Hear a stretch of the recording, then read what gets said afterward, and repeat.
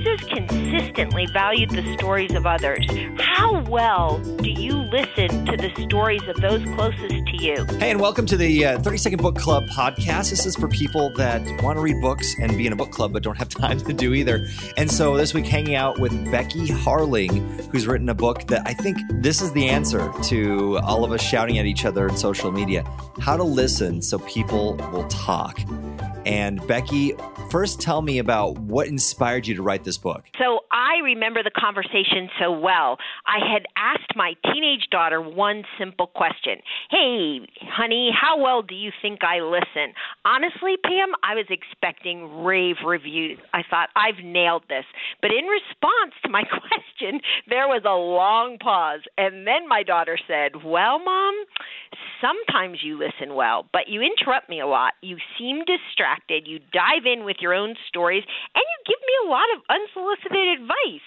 Honestly, I just want to feel heard and validated by you. Wow, was that ever a wake-up call? I mean, as moms, aren't we supposed to give advice? Later that night, I had a lot to think about. And as I laid in bed, I talked to Jesus. And I remember that Jesus said, be careful how you listen.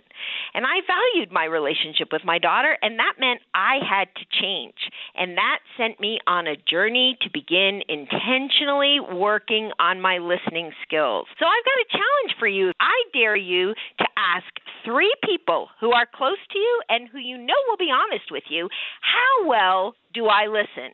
Then take what they say, don't push back, and simply begin praying that God will help you to become the listener He wants you to be. I guarantee that learning to listen well will improve every relationship in your life. I don't always think of it this way, Becky, but I think it's cool that you in the book talk about how Jesus listened. I mean, what a great example. I mean, we're supposed to be more like Him. What was something that stuck out to you that He did? Jesus consistently valued the stories of others. How well do you listen to the stories of those closest to you? Do you dive in with your own story and, in essence, steal the mic from them?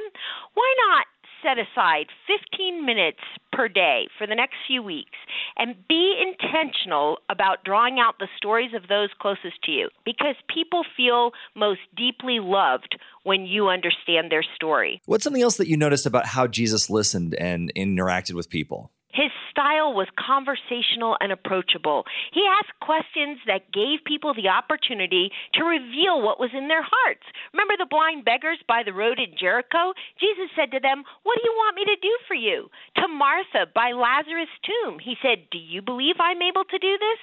To the disciples in the boat when the storm was raging, why are you so afraid?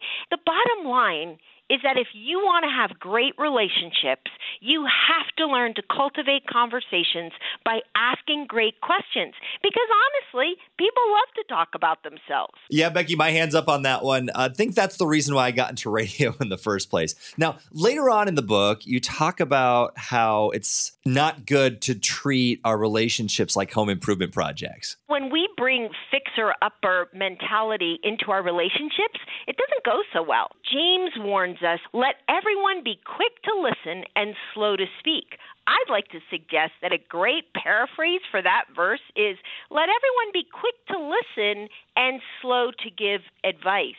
Here's the thing. When people open up to you, they're not looking for you to solve their problems. They're looking to process their feelings. So the next time a friend opens up to you and shares a problem, silence your inner fixer and ask them a question instead. Keep them talking.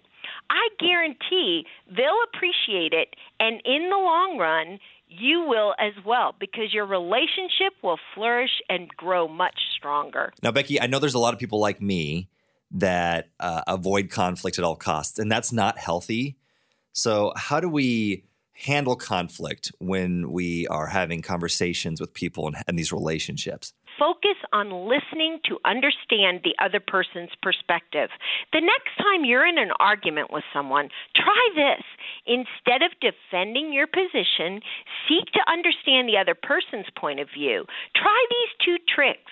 Listen for something to agree with and use the phrase, tell me more. I want to understand. You will be amazed at how the other person's heart will soften towards you when they know that you really want to understand. Thanks so much, Becky. Her book is called How to Listen So People Will Talk. Coming up next time on the 30-Second Book Club, if you have a love-hate relationship with technology, how to make sure that it doesn't take over your life. We'll find out how to do that with Arlene Pellicane. Her book is called Calm, Cool, and Connected, Staying Sane in a Digital World.